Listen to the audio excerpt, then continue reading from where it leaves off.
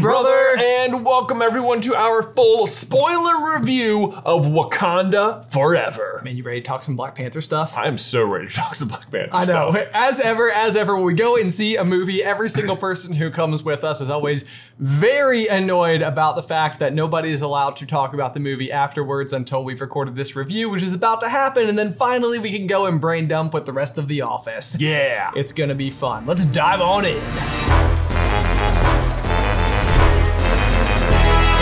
Wakanda Forever! All right, Wakanda Forever. So normally, as you said, we don't talk to anyone else at the office until afterwards, but I didn't even see it with you guys, so I couldn't even gauge your reaction watching it on the screen. I had to go see it by myself. Okay, so I was there with the rest of the crew, and Yeah. I will tell you that I think people have learned us so much at this point that we walked out of the movie theater. There wasn't even that circle conversation that typically happens. Yeah. We left the movie theater and everybody walked to their cars and just drove home. Just drove home. It was just there was absolutely, I was with everyone and had absolutely no idea what the general consensus the feeling is. was. Even there was no gasping or anything. No. Okay. I don't think I do not have a great sense of how anybody else feels about it. I haven't seen any of the other coverage about the movie. All I have is just my own original brain thoughts. Man. So let's go Okay. ahead and just kick off right away with the beginning, which is of course T'Challa's funeral and that Yes. whole procession, and of course gets to the opening Marvel credits, which they did silently. Dude, I almost cried. I did cry. I was like, oh, it's so good. It's so good. Oh man, this is gonna hit me hard. Yeah. I think that the one piece of information, I had several friends text me last night. They were like, "What did you think?" And I said, "I thought they handled T'Challa well." Oh my gosh, it to me there were so many parts of the movie making process just that felt you know what, this whole movie is just gonna be as respectful as possible to Chadwick Boseman. Yeah. They open with the funeral procession, they change the opening credits, there's an obvious moment of silence, all of the other characters have been removed, it's nothing but Black Panther, T'Challa clips happening there. There's I would say the mid-credit scene where Nakia comes back and reveals that they had a son and his name's T'Challa, and it's there is no comic book counterpart for that character. That's not a canon character. That has a completely original thing heading out in front of it where that's not based on anyone. Apparently the only point in the comics where T'Challa has a son is in some side universe for some one shot, and it's a what if scenario, and he has a kid with Storm from the X-Men. Okay. So obviously that's not who this is because we know who the mom is. Yeah. So, and Storm hasn't been introduced in any capacity. So brand new character, basically just there to say this was for Chadwick, I guess, just honoring him. And then also I felt the fact that there was not a post credit scene was also part of the respect being paid.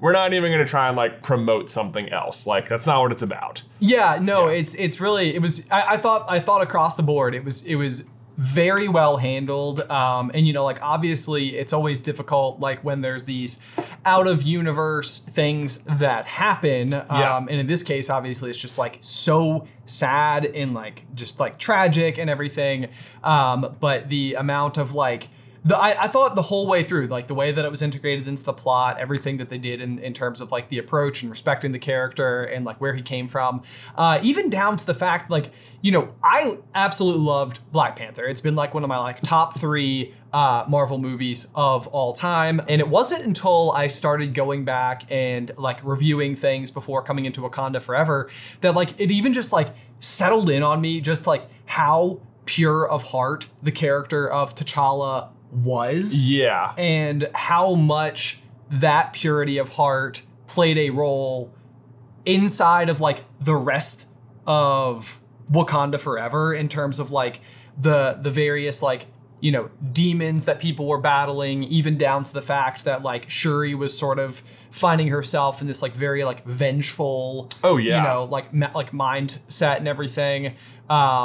It was really, really, really fascinating how well the character as already established dovetailed with the entire approach that they brought to the table with this particular scenario. Yeah. So I was very like, I thought it was really good. I definitely teared up like as like that like moment of silence happened in the beginning. I was just like, man, that was powerful. And it's amazing to me how powerful silence can be. It was, and it's like they chose exactly the right like time to do it too, because like they normally use that like Marvel sequence to like play like the music to like pump you up, like, yeah, let's go, superhero time, woo, and you're like, you know, and it's playing, and you're like, oh, it's different.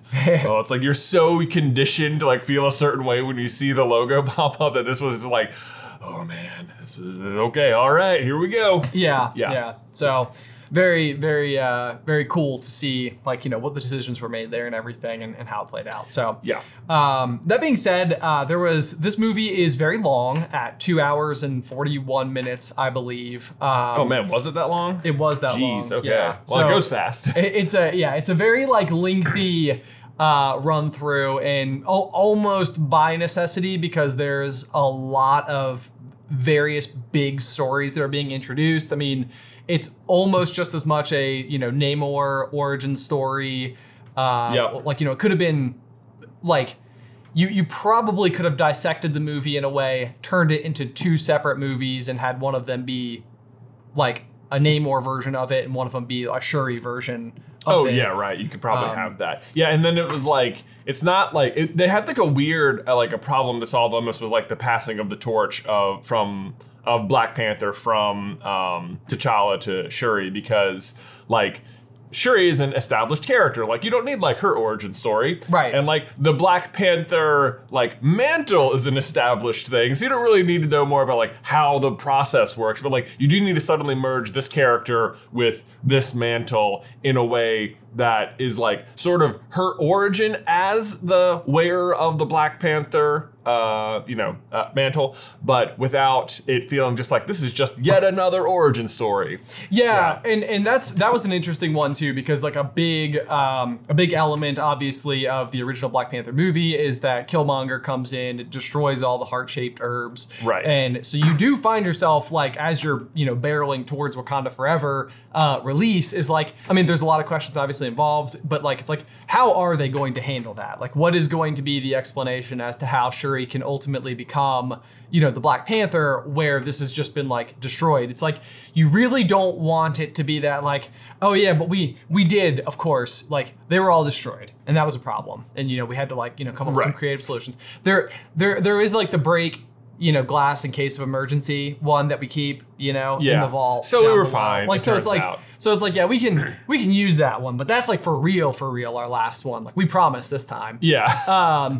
And I thought it was very interesting the way that they went about it, because Shuri's whole thing coming from Black Panther is that she is like the tech expert. She's like 007's Q. Yeah. Like basically Here's it's like all your gear. Right, like you get to like see like all of like the inventions being made. She's got like the really cool lab, like all the stuff that she does, and she does also for this society that is so deeply rooted in tradition, which is otherwise like highly, highly technically advanced. The rest of her family seems to represent that like deeply rooted tradition aspect of it, and then like Shuri, like even, you know, in the during that first ceremony where, you know, T'Challa has to go and be challenged by the other tribes and stuff, like Shuri raises her hand and she's just like, can we get this over with? This course, it's really uncomfortable. Yeah. You know, and it's like, she's clearly just like mocking the like the tradition of it all. Exactly. Yeah, like the ceremonialness. It's like, yeah, you're the king. We get it. Right. That being said, though, I thought there was sort of like an interesting aspect of this movie that I couldn't quite tell how well it got like woven into the overall storyline. And this is going to basically be merging those two ideas. It's the fact that Shuri sort of like, you know, scoffs a little bit at the like Wakandan traditions and like sees them as like a little bit like overkill or a little bit too much like pomp and circumstance, whatever. Right.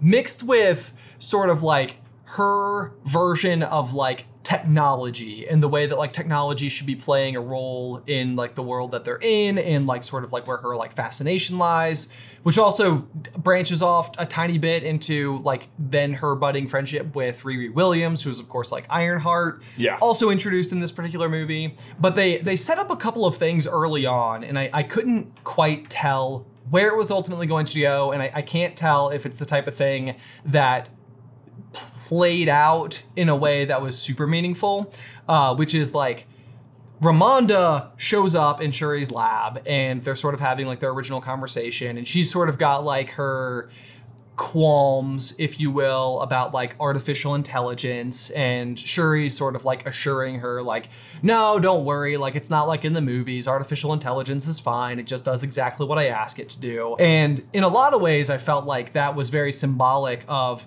where Shuri is at mentally during this movie, which is like the AI in a lot of ways felt like autopilot. Yeah. And I almost felt like that was a lot of what I expected to see from the movie, is Shuri relying on this AI, relying on autopilot, like not stepping out and like really truly making decisions. I think it was supposed to be like more like representative of her like not dealing with like her grief, which she doesn't do until like the very end of the movie. It's just like, nope. It's like, I like machines and I'm diving into this because like I can control the machines. They do exactly what I tell them to do. Whereas just like I could not control my brother's death, even though it felt like I like came up with the cure like 3 minutes late.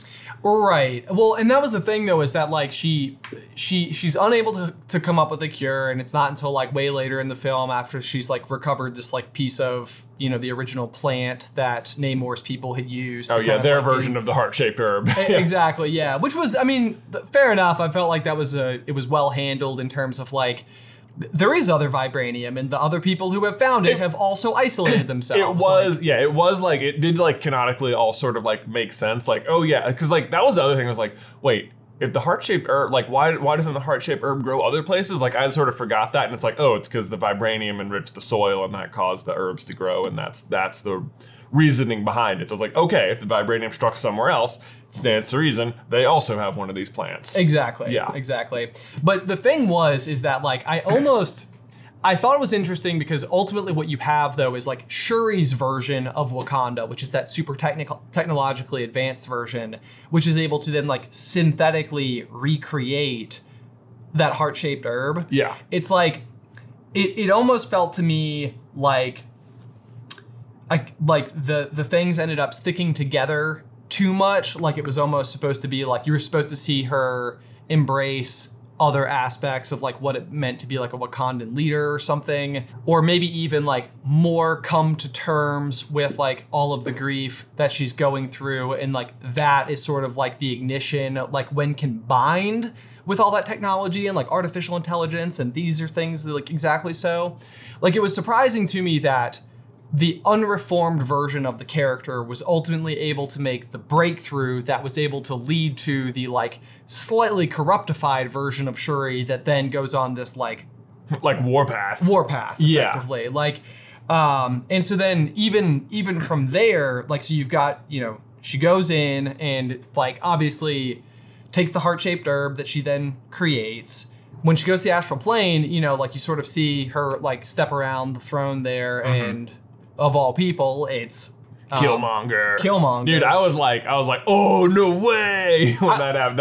That surprised me. You were surprised. Okay. Yeah. Well, I felt like it was. I was anticipating his return. I was anticipating his return as well. I didn't know in what capacity. Like, I thought it was cool. I was like, oh, it makes sense that he's in the astral plane. I thought, like, at the end of the last movie, he's like, bury me at sea. And so it's like, no, we're going underwater. And they have these other vibranium people. Like, they probably saved him or something. That was exactly what I thought was going to happen. Yeah. Is like, I thought they were going to have this, like, ace in the hole. And the ace in the hole was ultimately going to be Killmonger. And it was going to be like, what? Like, oh, no. Yeah. Turns out, I mean, to be fair, I felt like Namor was sort of just like Killmonger 2.0. Or almost like, now you know what's weird is that I felt like Namor was almost like Diet Killmonger, even though he's definitely like got more physical superpowers. Oh yeah, like way, yeah. Like definitely has a whole lot going for him in terms of what he's capable of, and even the fact that he's just been alive for so very long. For so long. Which maybe, do you think is, because Shuri's herb came from like the same kind of, like her version of the heart-shaped herb was like combined Wakandan and Talokan. Okay. Like stuff was. Do you think like that makes her kind of like immortal now? or like long living. No, not necessarily, because I think that in the movie what they have happen is they all take it. Yeah. All of Namor's people do, and it's his mother who's pregnant with him. Yeah. That's sort of then like... I guess, yeah, it's like their god, who I guess are like, real, because we've seen like Bast, the Panther god in Love and Thunder. Right, yeah. So it's like, their god like chose him as like their savior person. Right, yeah, exactly. But so, okay, yeah, so like I'm still kind of like stuck on like the Shuri thing. Because so you got Shuri, she goes in, she sees Killmonger in there. Like, I think that I had like sort of mixed feelings about this being like what Killmonger's role in the story sort of was, because I felt like they were trying to like take Shuri, who in the beginning is like sort of like struggling like for very fair reasons with like, the grief that she's like basically being buried underneath. And I almost felt like they were trying to figure out like, how do you take these negative feelings that she's having, and maybe this is just all, as I'm saying it out loud, like maybe it just makes more sense, but like Killmonger is a bridge that like didn't represent to me the trajectory that like Shuri was going anyway, but almost like intercepted and then like corrupted. I think you're right, but it's like, because when she visits Talokan early in the movie, like he's like, do you want to be an ally with me? We'll take on the whole world. And she's like, no, we should be like, she's like really diplomatic at like almost every step of the way. Like, let's not solve this with violence. Like maybe we can find a different way to do it. Right. Until Namor then attacks Wakanda and like straight up kills her mom. And that's what it seems like I've been trying to be noble. I've been trying to do things the right way. And look what happened. Another one of my family members is dead. Right. And I think that is sort of, you're right. And like, it like intercepts her, like otherwise better instincts. Is just like, I'm just mad. Right. Yeah. Right.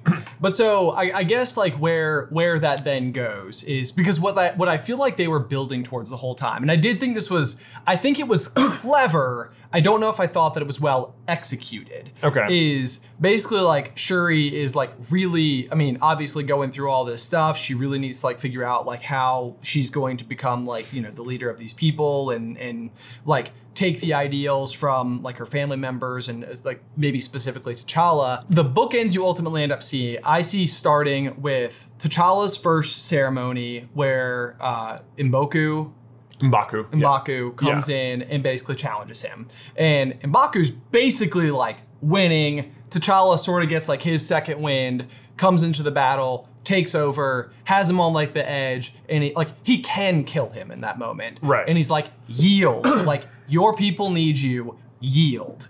And it's like this like super iconic moment, I feel like, for T'Challa, because it like represents like he basically just got like very unexpected. This was like not intended to actually be like a battle. Right, yeah. Like, it's just supposed to be like, everyone's supposed to show up and say like, I bend the knee to you. And it's like, right. Even though I like historically have the option to challenge you, haha, like no one does that. Let's be real. Right.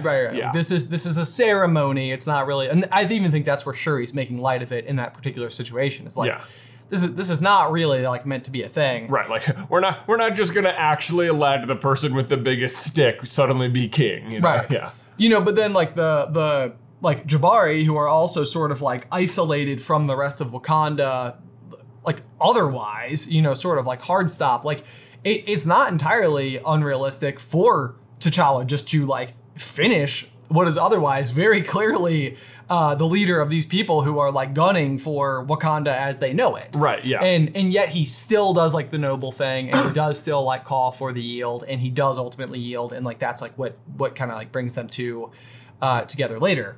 And then I feel like what Shuri is working towards the entire movie ultimately, like especially after she's like on this warpath, is like realizing what is the right thing to do, and like sort of like hailing back to that moment with T'Challa, and she effectively calls for Namor to yield. Yeah, like that's what happens. Yeah, and that is like the resolution. So I feel to me those were like mirrored.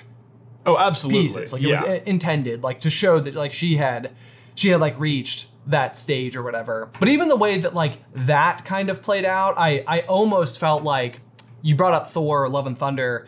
I was reminded of Thor Ragnarok, where Thor is without his hammer. He's in the arena in Sakaar, and Hulk is basically just like turning him into pulp. Right. You know? Yeah. And Thor basically has this like moment where he like sort of like is going like into his own astral plane where he sees Odin. Right. He like reminds him, you're the god of thunder. Right. Right. So, and then like that's like when, you know, Thor basically uppercuts him and, you know, the really cool scene. What I kept thinking was going to happen, what I just think may have like played better is almost the flip end of that. Like where, because Namor basically, despite Shuri having Black Panther powers, Namor pretty much kicks her butt. I mean, like they trap him inside of the thing. They're using like the heat dehydration ion rays or whatever. They got him on the desert. Right. But like there's still like he's still taking her ship down, crashed her ship. They land in the desert. He's beating the crap out of her. And it's like while she's losing, she ultimately gets like the flash to Ramonda and like sort of then like comes back and like leads to that yield moment. I think she gets the flash while she's winning. Okay. She's got like the knife at his throat, and that's when the flash happens. Okay. Yeah. Okay. Well, I mean, that's ultimately, I feel like, take the Hulk Thor situation, flip those two. I feel like basically Shuri just should have been like, and maybe that is exactly how it played out, and I'm just remembering it wrong. It felt like Ramonda showing up in that moment though was sort of just like, oh, what a nice little like last second save, like she goes to the astral plane and she sees Killmonger. It's not like she saw both of them and was like, I'm gonna go over here. Like she they thought she would see her mom and she didn't. And then like just at the last second she's like, show him who you are. And it's like I don't know. It felt like she just sort of showed up right at the. I really thought she was just going to straight up end Namor, like just right there, just like right there. Like it was because as soon as she like comes down and like starts like commanding people around as the Black Panther, I was like it really felt like, oh my gosh, are we actually going to be watching like a villain origin story like or something, or an anti-hero at the very least, which sort of like would fit inside the movie because Namor was kind of like an anti-hero himself. A little bit. And the thing I was comparing it to in my head a little bit is it Xialing from Shang-Chi, his sister? Oh gosh, I cannot remember her name. Xialing, I think. Okay. But she at the end of Shang-Chi, you see her sitting on like the throne of the headquarters that her father had previously resided over, in very similar like situations where you're talking about like a band of like hardcore mercenaries effectively under this banner, and like under Shang's father's rule, it was like very like traditionally oriented, like linear, whatever. Right. And then like under hers, it's kind of got that like nightclub vibe to it, like where maybe wouldn't be surprising, like a DJ might be playing music over, the mercenaries doing like their training or whatever. It felt like maybe they were setting up Shuri to have like a version of like less traditionally rooted, highly technologically advanced, like wild card Wakanda. Exactly. It's kind of what it felt like, sort of like for a second there. And I think in this moment, like watching this movie, like I don't know if it would have made. Well, let me back up here. While watching this movie, and wondering during that whole final battle, like what is going on, like because like to say like whether you're watching a villain origin story or not, like ultimately she makes the right decision at the end and spares Namor's life, but like. Before that, like the entire final battle is the move of a villain. Like she officially, I feel like, crosses the line for like the whole third act of the movie, more or less. Like she has like obviously, I don't want to say like an unprovoked attack against like Namor because he did come and invade the city or whatever. Yeah. So there's that. But she just like, she goes into the ocean with Big Boat, provokes them, lures them to the surface into a trap, attacks them like out of nowhere, like captures their leader and fully intends to kill him. Like that is the reason they are doing it. Right. Like she is definitely like gone over to the dark side and everyone's just following her. Right. And it's just like, oh man, this is wild. And so often I feel like in movies where they try and play this card on you, it doesn't work. Like if you go to like Return of the Jedi, there's this like big question, like is Luke gonna go to the dark side? Oh my gosh. And you're like, no, like no, of course he's not. Like what are you talking about? Like they do this all the time in in movies where like they attempt to lure the hero to the dark side. In the back of your mind, you're like, you're never really like, yeah, they're probably gonna. I bet they do go. You know, it's never really a question. You know they're going to make the right decision in the end, and it's not a problem. But like, as we were watching this, I was like, I do not know. Okay. Like she is there. And I think the reason is because, and I thought this was like suddenly the full power of like WandaVision and Doctor Strange, like everything that set up, like was the reason I did not know what was going to happen in this movie now. Like Wanda, when she turns, she's like turned. Yeah. Like Wanda, like was a hero. Everyone loved Wanda. Then you had WandaVision, and you're like, that was, well, I mean, she sort of like won against the bad guy at the end, but like she enslaved that whole town for like a month, and that was pretty bad. It was pretty bad. Yeah. And then she showed up at Kamar-Taj, and she just like destroyed the whole base. And then she went to that other universe and like destroyed their Avengers, and like it was pretty, like, Wanda goes completely off the deep end. You're like, okay, it is not out of bounds for a hero to go to the other side. Now it's just like, they've maybe been setting this up the whole time. Well, I honestly did not know, and I loved that about it. I was like, I don't know what she's gonna do. She might kill him. It was like, I don't think, like the only reason I thought Namor wouldn't die was because like it's like they're gonna want to bring the civilization back in more movies, so that's why I don't think he'll die. But like, yeah. Okay, so then what amount of like Val being included in this movie was contributing to that? Because as near that too. Yeah. As near as we can tell, Val is presently putting together what I believe will be like the Thunderbolts. The Thunderbolts. Yeah. So basically like the anti-hero Avengers. Yeah. Made of like, you know, all of these like US Agent. Yeah. And, like all US these other Agent, characters. Abomination. Right. Probably not unconfirmed, I suppose. Who's Black Widow's sister? Yeah. Yelena. Yeah. Probably Kate Bishop in there. Throw her in there. Right. You know, yeah, it does seem like Val is assembling her own little team of anti-heroes that will be doing something. Like, certainly she's very evil, and certainly she will be a very big, big bad at some point. That could have been contributing to it well. Like, yeah, like she shows up at the end and just like, because yeah, she's like, I think about if America was the only country that had vibranium all the time. She's right. like, yeah, because you want to use it. Right, no, I know, yeah. Well, okay, so then so if she had been allied with Shuri all of a sudden, it'd been like, oh no.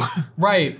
Well, so now it's also curious because you discover that Everett Ross, or Martin Freeman's character, has now been married to her, which I felt like was a mic drop moment. Like, okay then. But I felt like it also threw like 1,000 question marks into my brain in terms of like kind of what's going on. Like I'm assuming because, okay, so Val we think is putting together the Thunderbolts. There's very famously the character in like Marvel called Thunderbolt Ross, who is now been recast from the original actor to Harrison Ford, I believe. What? Is going to be playing Thunderbolt Ross. Oh, I did not know that. But it's because the original actor died in real life. Yes, right? Yeah. Okay. But like Everett's name is Everett Ross. Yeah, and he was married to who was going to be the leader of the Thunderbolts. Yeah, that's what it seems like. I was like, does this mean that Martin Freeman is going to be Thunderbolt Ross all of a sudden? And it was like, is he? Who knows? But then Val definitely seems like she's going to be like more, you know, I think they're building a gray area. You know, you got like Captain America basically on like the, you know, pure heart end of the spectrum. And then you've got like, I don't know, who's the most evil of all evil? Oh, like Thanos. So we'll go with Thanos. We'll go with Thanos. He was pretty bad. But then, you know, it seems like they're really building this like middle ground. And it's interesting to see what they're doing with that because we know Val's putting together this legion of anti-heroes, but then at the end, Okoye goes in and saves Everett. Yeah. And there's no part of me that can see a world where Okoye is not good.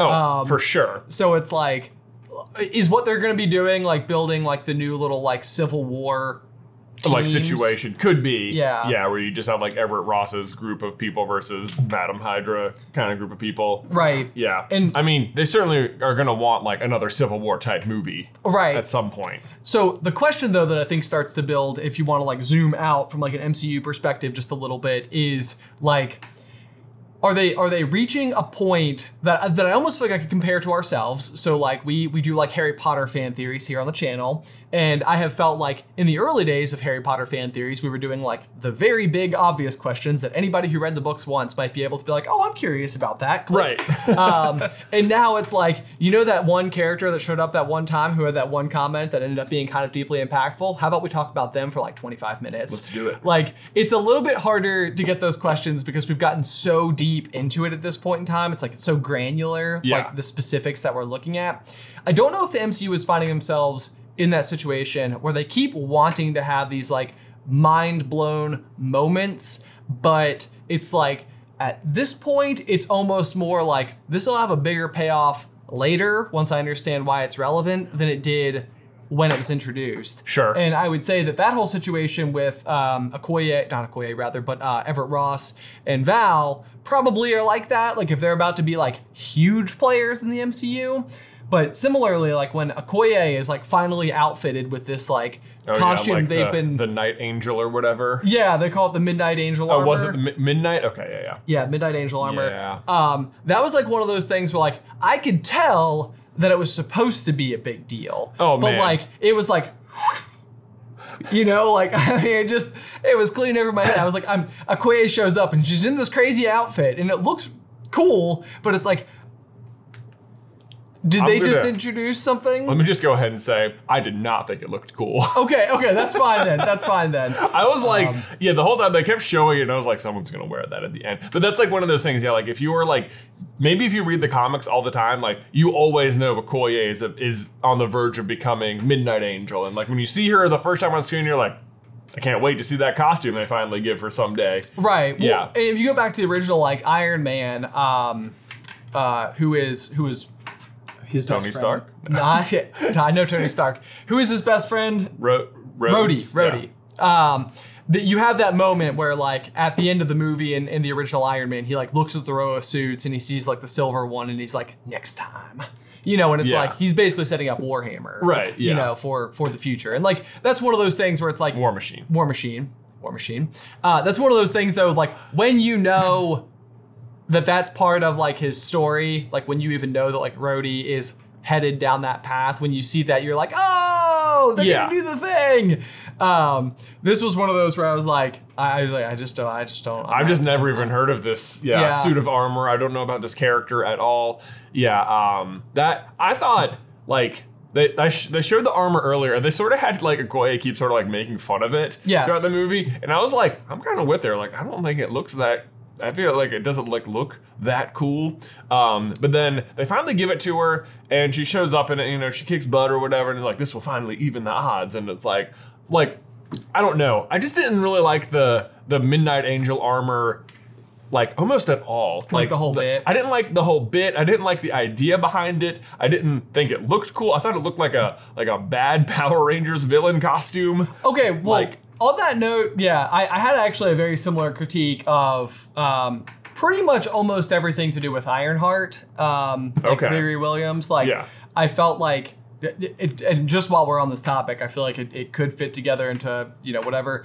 But like we're basically being like introduced to this like Tony Stark level smart person, like running laps around the professors at MIT, like the United States effectively like stole her meteorology, you know, project to go and like look for vibranium. She's like the scientist who doesn't even realize that like her own like stuff is being used to like this like crazy extent. So like they're sort of kind of building like her credibility on the basis of like, oh, well, she built that machine, so she must be very smart. Yeah, well, like her building the machine is like the catalyst for everything happening in the movie. Right. Yeah. But like I felt like instead of giving you these moments where you got to know like how smart she was, it was like they told you, they didn't show you.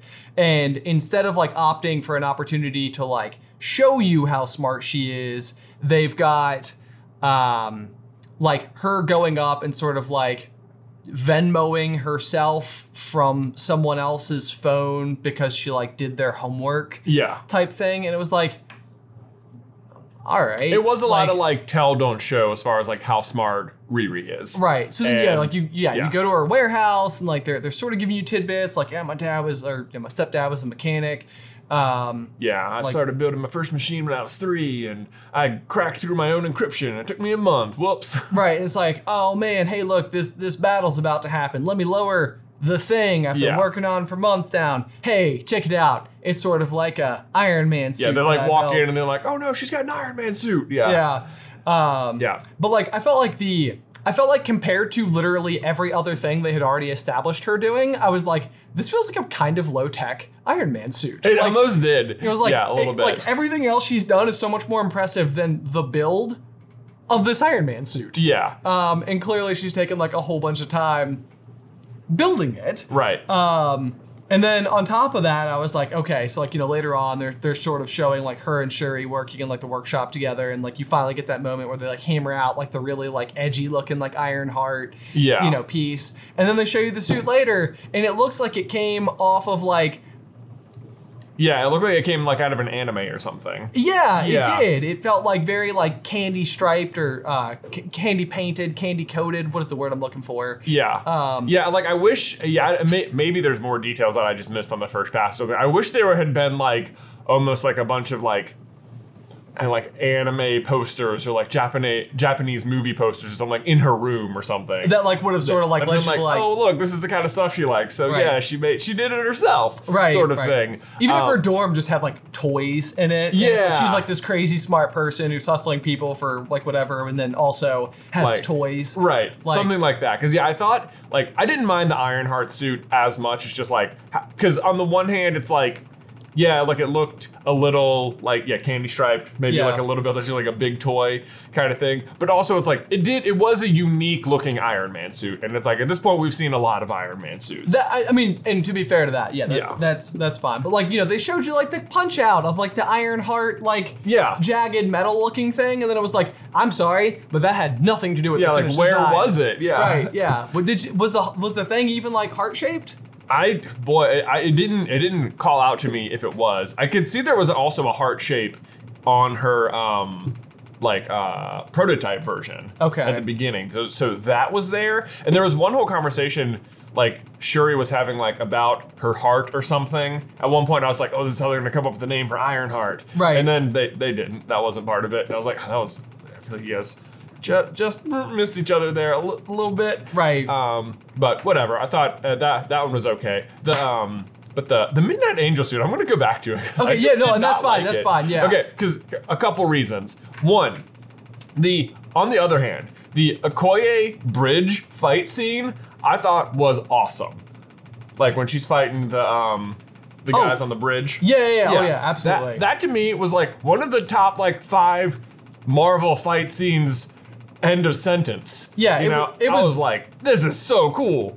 Well, that was the thing. I was loving, and maybe that's why I was going a little bit softer on the Midnight Armor itself, because I thought Okoye was like a great piece of the whole movie. Well, me too. I like pretty much loved almost everything she did. I agree. Because I thought like, she had like such a good like character arc going into the movie, and like, but I think what has always been so cool about Okoye is that she doesn't have any superpowers. She's just like the best, most creative person using the vibranium spear, and like she's used it so many different ways. Even when she just like lightsabers it out to blow up Ray Ray's speaker that she throws out. I was like, that was awesome. Is that a spear? Is that a spear? You brought a spear? Right. Yeah. Like, why'd you do that? But then it was like, and then like they like, I made you a new spear. She's like, you made me a new spear? And it's like, I couldn't tell you anything about the new spear, and it was just like, I don't feel like Okoye needs a suit of armor to be cool or effective in any way. And I felt that like almost took away from her character, because like, I don't need every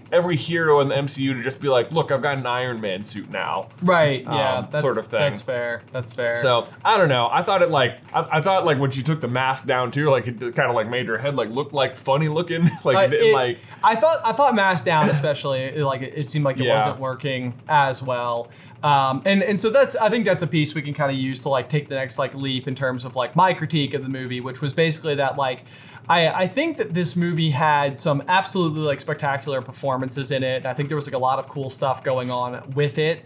However, I also felt like it was trying to do an awful lot of things Sure. In terms of multiple storylines that were all kind of being introduced, multiple new characters that were sort of like flying about in like different directions, sometimes quite literally. But then also I felt like if you were to take Namor and like what his abilities are and sort of like the flapping like wings on like his ankles and stuff, I personally did not think that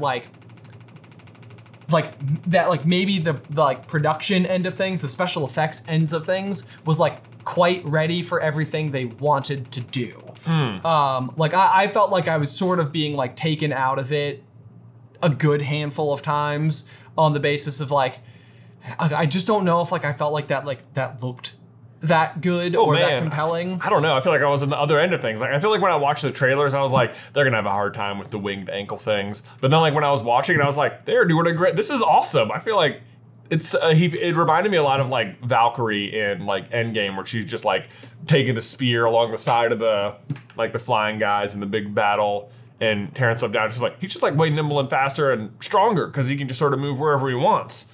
And yeah, I don't know, it felt believable to me. Okay, all right. Well, I mean, and that's sort of fine. Know. Yeah, I suppose that's like one of those questions that like as to see like how did everybody else respond to it.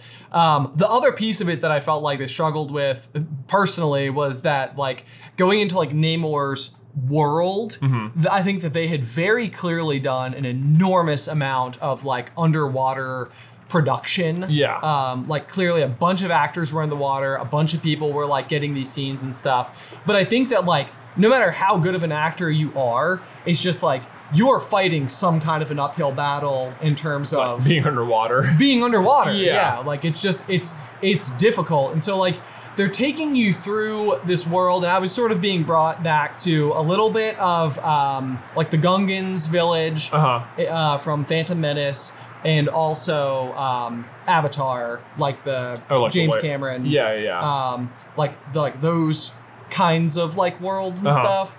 And I think what kind of felt like was happening is that they were having like a hard time getting proper emotions across, or like figuring out how to like have them like talk to each other. Because it seemed like there was a handful of situations where like maybe they had like Namor underwater and they filmed him, and then maybe they also like filmed him like in front of a green screen and then like put like his face onto the underwater face so that he could like talk. But like it's I don't know, like it I didn't feel like as like mesmerized as I expected to be by what was otherwise a rather incredible like underwater world, Atlantis-esque village. Right.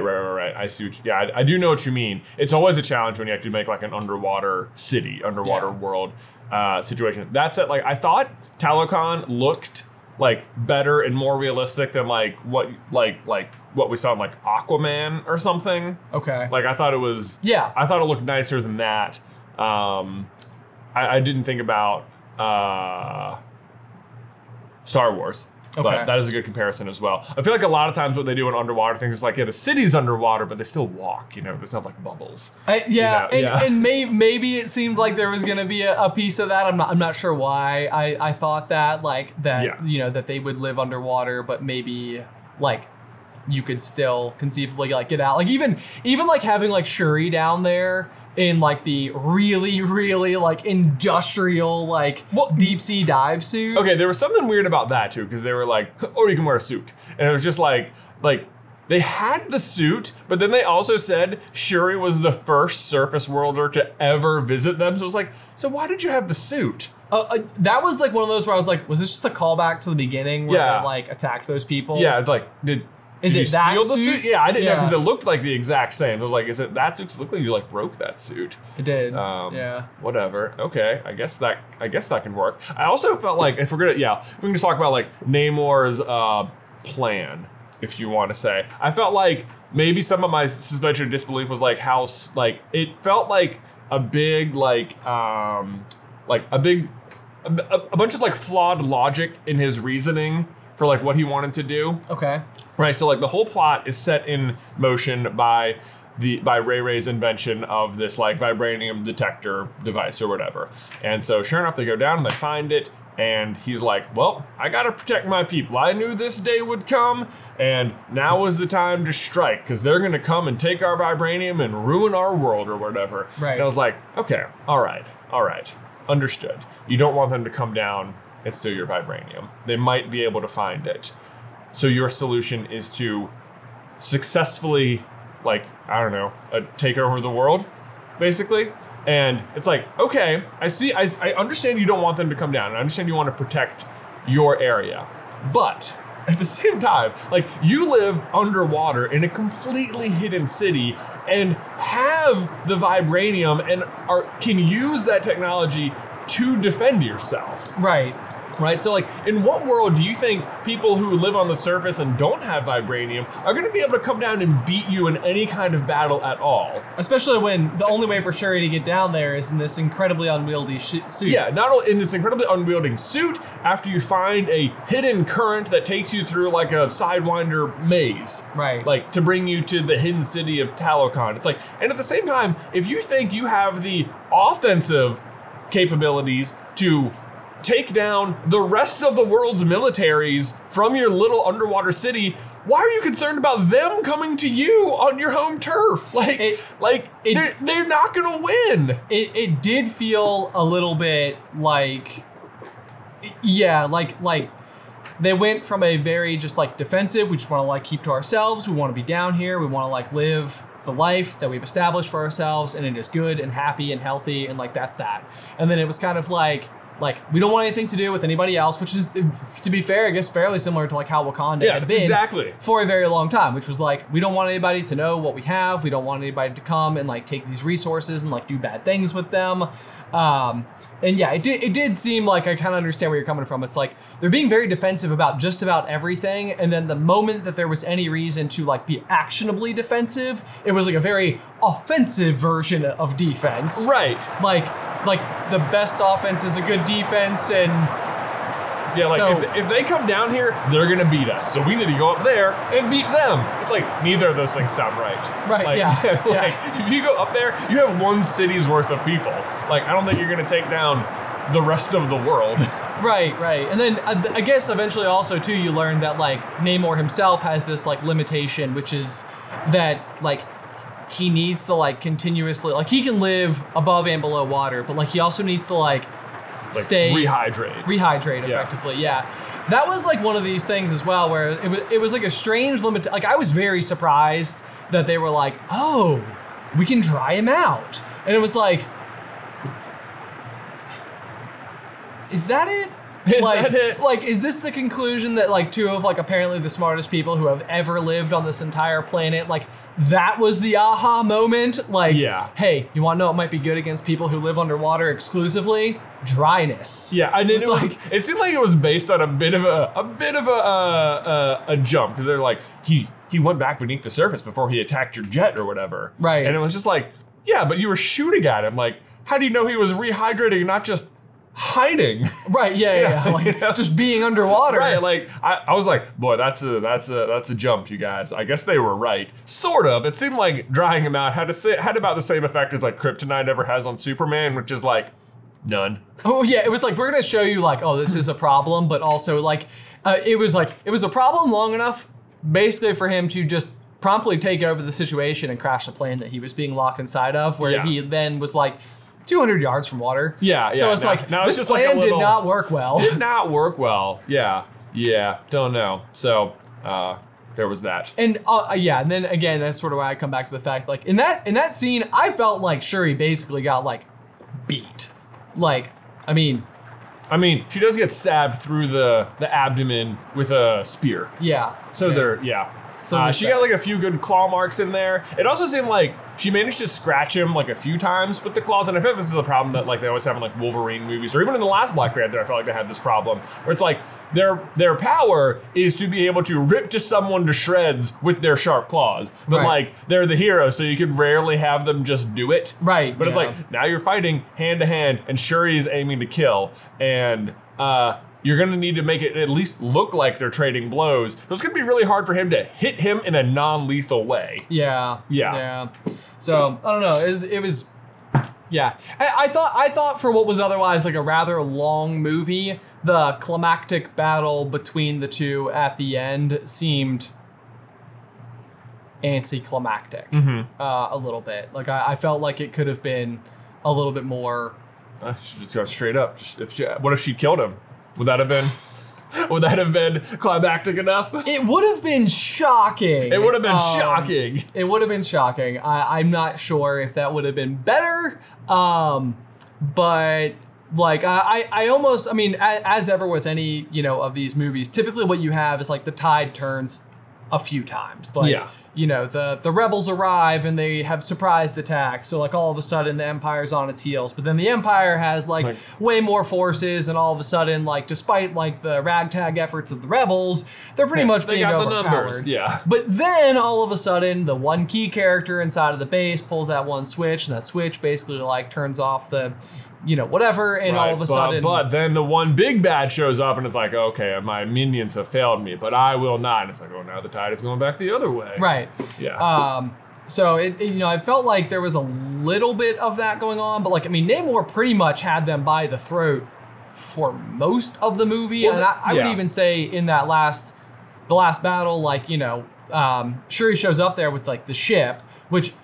on the whole, like going and fighting like an aquatic people on a boat. Oh my gosh! Like I was like, not "What are you doing?" Yeah, not a very good tactical not decision. a good tactical decision at all. And they managed to put up, I guess, sort of a good fight against But the odds. how many people did Shuri lose by doing that? Like, Oh, I know, By the like- end of it, like the Wakandans lose the boat fight. they absolutely do. I Yeah. mean, by the end of it, I mean, there's like the characters whose names appear in the credits that are left. Like, Yeah. effectively, like 10 to 12 people survive from like Wakanda. So I Right. mean, Shuri's battle plan there, while like was reckless, selfish, and ultimately pretty costly. Yes. Just to sort of then like immediately recoup. The piece of it with Nakia, so if we want to like take the next step forward, Nakia, I do that every time. Nakia, there's like this big reveal that there is like a nephew. Yeah. And the nephew piece, especially the fact that he's named after T'Challa himself, was like, I don't even know that needed to wait until the mid-credits scene. Like, I almost felt like that could have been a piece of it where it's like, Shuri could have like packed up and gone to Haiti to been like, tail between her legs, like, I don't know what to do here. Right, and then she meets the nephew, and it's like, wow, yes. And then she goes and recreates the heart-shaped earth. That might have made more sense. I thought, I also thought Nakia's role, like, that, well, I love her character and stuff, but like, Ramonda shows up in Haiti and is like, you've been out of the game for 6 years, I need you to come back and find Shuri, and she's just like, all right. And she does it in like, I don't know, like 4 hours or something. I was like, man, you suddenly have an off-screen tip from a professor that a woman saw a winged man and you successfully convince her to tell you, and then you immediately have your underwater vibranium ship and you just find Shuri and she's unguarded and you take her. It was like, that was so easy. A lot of stuff happened very quickly with that sequence. One of the things I am curious about is like, it seemed like Haiti as like a location was playing like a rather significant role in things. That like it's specifically where she decided to like go and like post up and like make home for herself and stuff. Because the entire like the jet lag these characters must have been like experiencing from being like, stateside back to Africa to South America, like all within what felt like, 12-hour increments of one another. Yeah. It was like, there was a lot of jumping around from like here, there, and everywhere. I guess those Wakandan jets are pretty fast, so maybe you can just get over the ocean and just like straight book it. Yeah. You're not that bad, but anyway, yeah, so there was, I felt like it was, here, let me just try to read my sentence. Okay, because I read feel your like this is like my overall thoughts. I thought that Wakanda Forever handled T'Challa and Chadwick Boseman very well. I thought the silence at the beginning was super powerful. I thought there were some incredible performances, specifically from Angela Bassett as Ramonda, Lupita Nyong'o as Nakia, and Danae Giara as Okoye. I felt like otherwise the movie went on for too long, tried to do too much, and was maybe out of its depth when it came to special effects. Okay. That was my like Final like review of where I landed across the board with the movie. Okay. How about yourself? All right. I feel like if it sounds like I've been nitpicking the entire time, I feel like that's mostly all I'm doing. Because at the end of it, I felt like mostly like the maybe like the Val stuff with Everett Ross. All of that felt like they could have just completely cut it. Okay. Like that, I was like, this is offering almost nothing to the story at all, other than clearly you're setting stuff up further in the MCU, and it's like, if you cut this from the movie, I don't think it would make almost any difference, except it's adding context to later stuff. So other than that, though, I like minus like the nitpicks that I've already brought up, I really liked it, like across the board. I thought it was awesome. I thought it handled the Chadwick Boseman stuff well. I thought they could have done like an easy out with Shuri's character, where she's like, yeah, she's just T'Challa 2.0, and she's super noble, and she's always been that spunky kid, and now she has to, the real struggle is stepping into those shoes. But it was like, no, the real struggle is grief and knowing how to be a leader, and like whether or not she's gonna be the same or she's gonna like carve her own path. And I was like, oh, it was really good.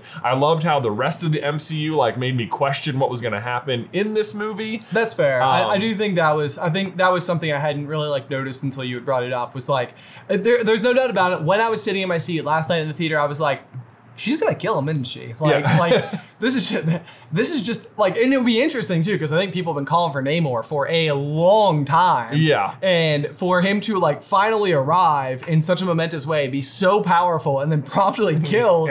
It's like, whoa. That would have been crazy. That would have been crazy. It also could have like, even if they'd done that, it could have been like, because he's like, I'm a mutant or whatever. And it's like, that could have set up some sort of like hatred by certain groups of mutants against like Wakanda or whatever. Like, you could have had like X-Men versus Wakanda kind of, I don't know. Whatever. The X-Men are coming. We know we can't wait for that. I love the X-Men. Is there some explanation that like his version of being a mutant is going to be the same? I mean, it almost feels like the other mutants will need some type of power source coming from something similar to how Namor is powered for them to be mutants in the same capacity. The way I understood it was that he was the winged feet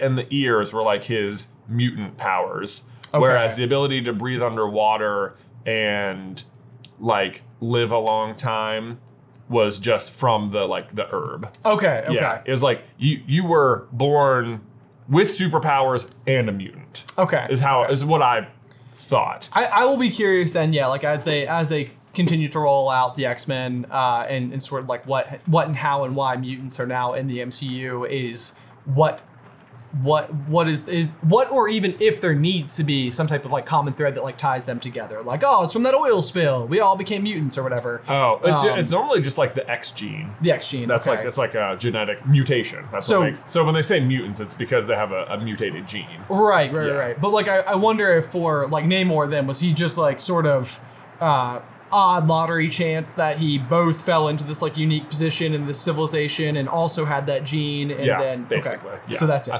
think so. Yeah. I don't think the rest of the mutants are going to be like from like a like Big Bang like what is it? What did they do in The Flash in like the first season where they had the reactor go off and it makes everyone in the superheroes? I don't think it's going to be something like that. Right. Although like, because that's what happened. That's I think more what the Inhumans are. Okay. Is where they all have some sort of like latent physiology, but then they're all exposed to something. Okay. And that's what like triggers its activation or something. Okay. At least that's what it was in Agents of S.H.I.E.L.D. I don't know. On the whole, though, so as we round off a review of Wakanda Forever. Yeah. What do you have a number? I'm feeling like the number that's coming to mind is like a 94. Whoa! I mean, I was like thinking about it all night. I could tell I had like dreams about it. I woke up thinking about it. I was like, normally, like there's sometimes I go and see these movies and I wake up the next morning, I'm like, nah, I'll like realize a few days later, like, I haven't thought about it since I left the theater. Right. It's like, I've been thinking about it the whole time. It's like, that's like my sort of my gauge for like, that was pretty good. That really impacted me. I really liked it. Okay. So, yeah, I thought it was great. I really enjoyed it. Okay. I think I was more critical of it. I would say that more of my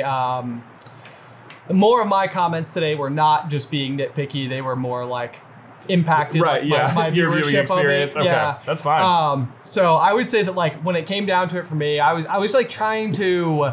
It's like a funny like slider scale, like where you're kind of like going back and forth, and it's like what number did feel right to me in terms of like where did I land, and like I said, I mean, there's some of this movie I absolutely loved. Like we didn't even like touch on it.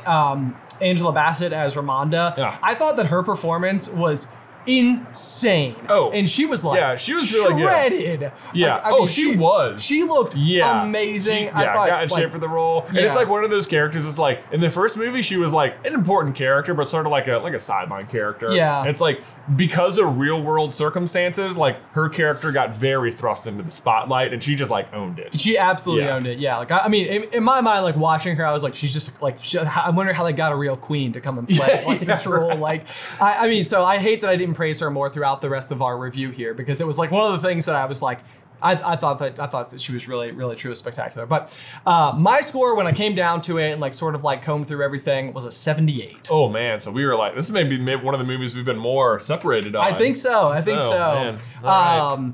Yeah, I think that I was distracted by like a lot of the stuff that was going on. I think that I was a little bit like underwhelmed with Riri Williams and Ironheart. I felt like I agree. I think that the Everett Ross and Val plot, like in the United States, felt like a little like, we don't really need Yeah, this. it was like, you were in the first Black Panther movie, so we should put you in the second one. Right. It's Yeah. like this is where Ross shows up, and it's like, okay, Yeah. that's fine, I guess. Yeah, it's like, if all he did was show up to tell them, like, who Ray Ray was, then, like, that would have been fine. Yeah. Yeah. Like it could have been like verging on like Like a cameo, cameo. status. Yeah.